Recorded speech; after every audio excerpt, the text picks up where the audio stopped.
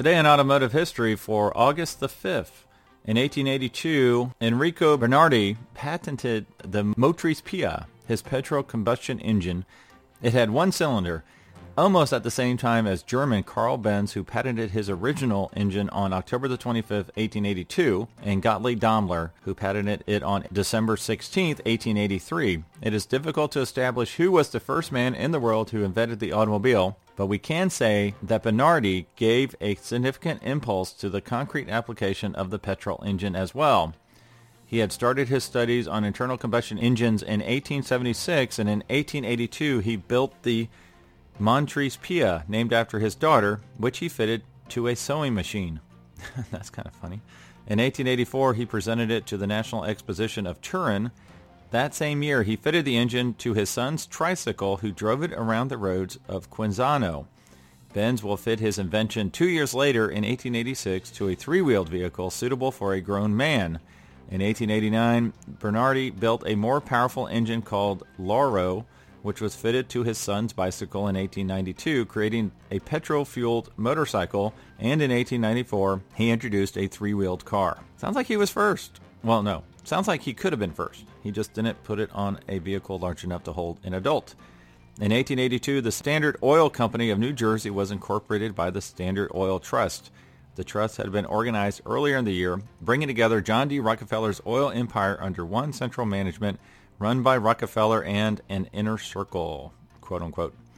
In 1888, Bertha Benz, without her husband Carl's knowledge, drove her sons Richard and Eugene, 14 and 15 years old, in one of Benz's newly constructed motor wagons, becoming the first person to drive a motor car over more than a very short distance. The distance was more than 60 miles. Wow, that is a long ways. In 1899, the Detroit Automobile Company was organized with Clarence A. Black as president. There's a lot of other folks that are mentioned as officers, but the one that's most notable is the mechanical superintendent, Henry Ford. It was the first venture of its kind in Detroit. As with many early car ventures, the company floundered and was dissolved in January 1901. But like last week, Henry Ford went on to do some pretty cool things. In 1902, William Vanderbilt from the U.S. drove a Morse to a record speed of 122 kilometers, which is 76.1 miles per hour, in France. The Morse was the first petrol-powered record holder. I guess it was the first record holder car? I'm not quite sure what that means. All right, in 1914, a lighting ceremony was held for the world's first electric traffic lights used to control the flow of different streams of traffic. They were installed in Cleveland, Ohio, at the intersection of Euclid Avenue and East 105th Street by the American Traffic Signal Company. Wow, that's pretty cool. I'll have to head up to Cleveland and stand on that corner and just take it all in. All right, in 1923, the first public tours of the Ford Rogue plant were held. In 1947, Ferdinand Porsche was released from a French prison. Porsche had been arrested as a suspected Nazi collaborator by United States and French occupation authorities in the aftermath of World War II and held custody for 2 years. He would live to see his 75th birthday.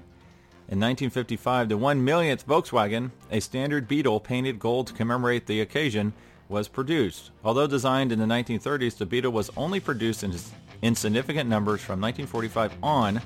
Mass production had been put on hold during the Second World War. When the model was internally designated as the Volkswagen Type 1 and marketed simply as the Volkswagen or People's Car. In 1963, Craig Breedlove drove the Spirit of America on the Bonneville Salt Flats to a new land speed record of 407.5 miles per hour. Spirit of America was the first of the modern record-breaking jet-propelled cars built with a narrow, streamlined fuselage, three-wheel chassis, and most significantly, turbojet engine. In 1974, the Ford Guest Center was open to the public. Taking tours. In 1987, Chrysler Corporation purchased the American Motor Corporation from Renault, creating it as the Jeep Eagle division of Chrysler.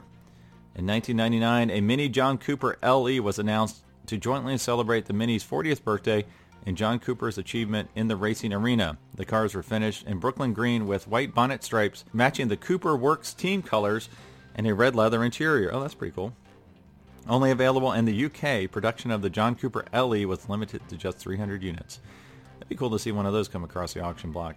And in 2010, the U.S. Export-Import Bank unveiled a loan guarantee for Ford Motor Company that would finance $3.1 billion in exports of cars and trucks to customers in Canada and Mexico. And that is it for today in automotive history. As always, thanks to 365daysofmotoring.com for these wonderful facts. Thank you for tuning in, and I will talk to all of you next week. Thanks for listening to the Collector Car Podcast. Don't forget to give us a nice rating on iTunes and be sure to follow us on Instagram and everywhere else at the Collector Car Podcast.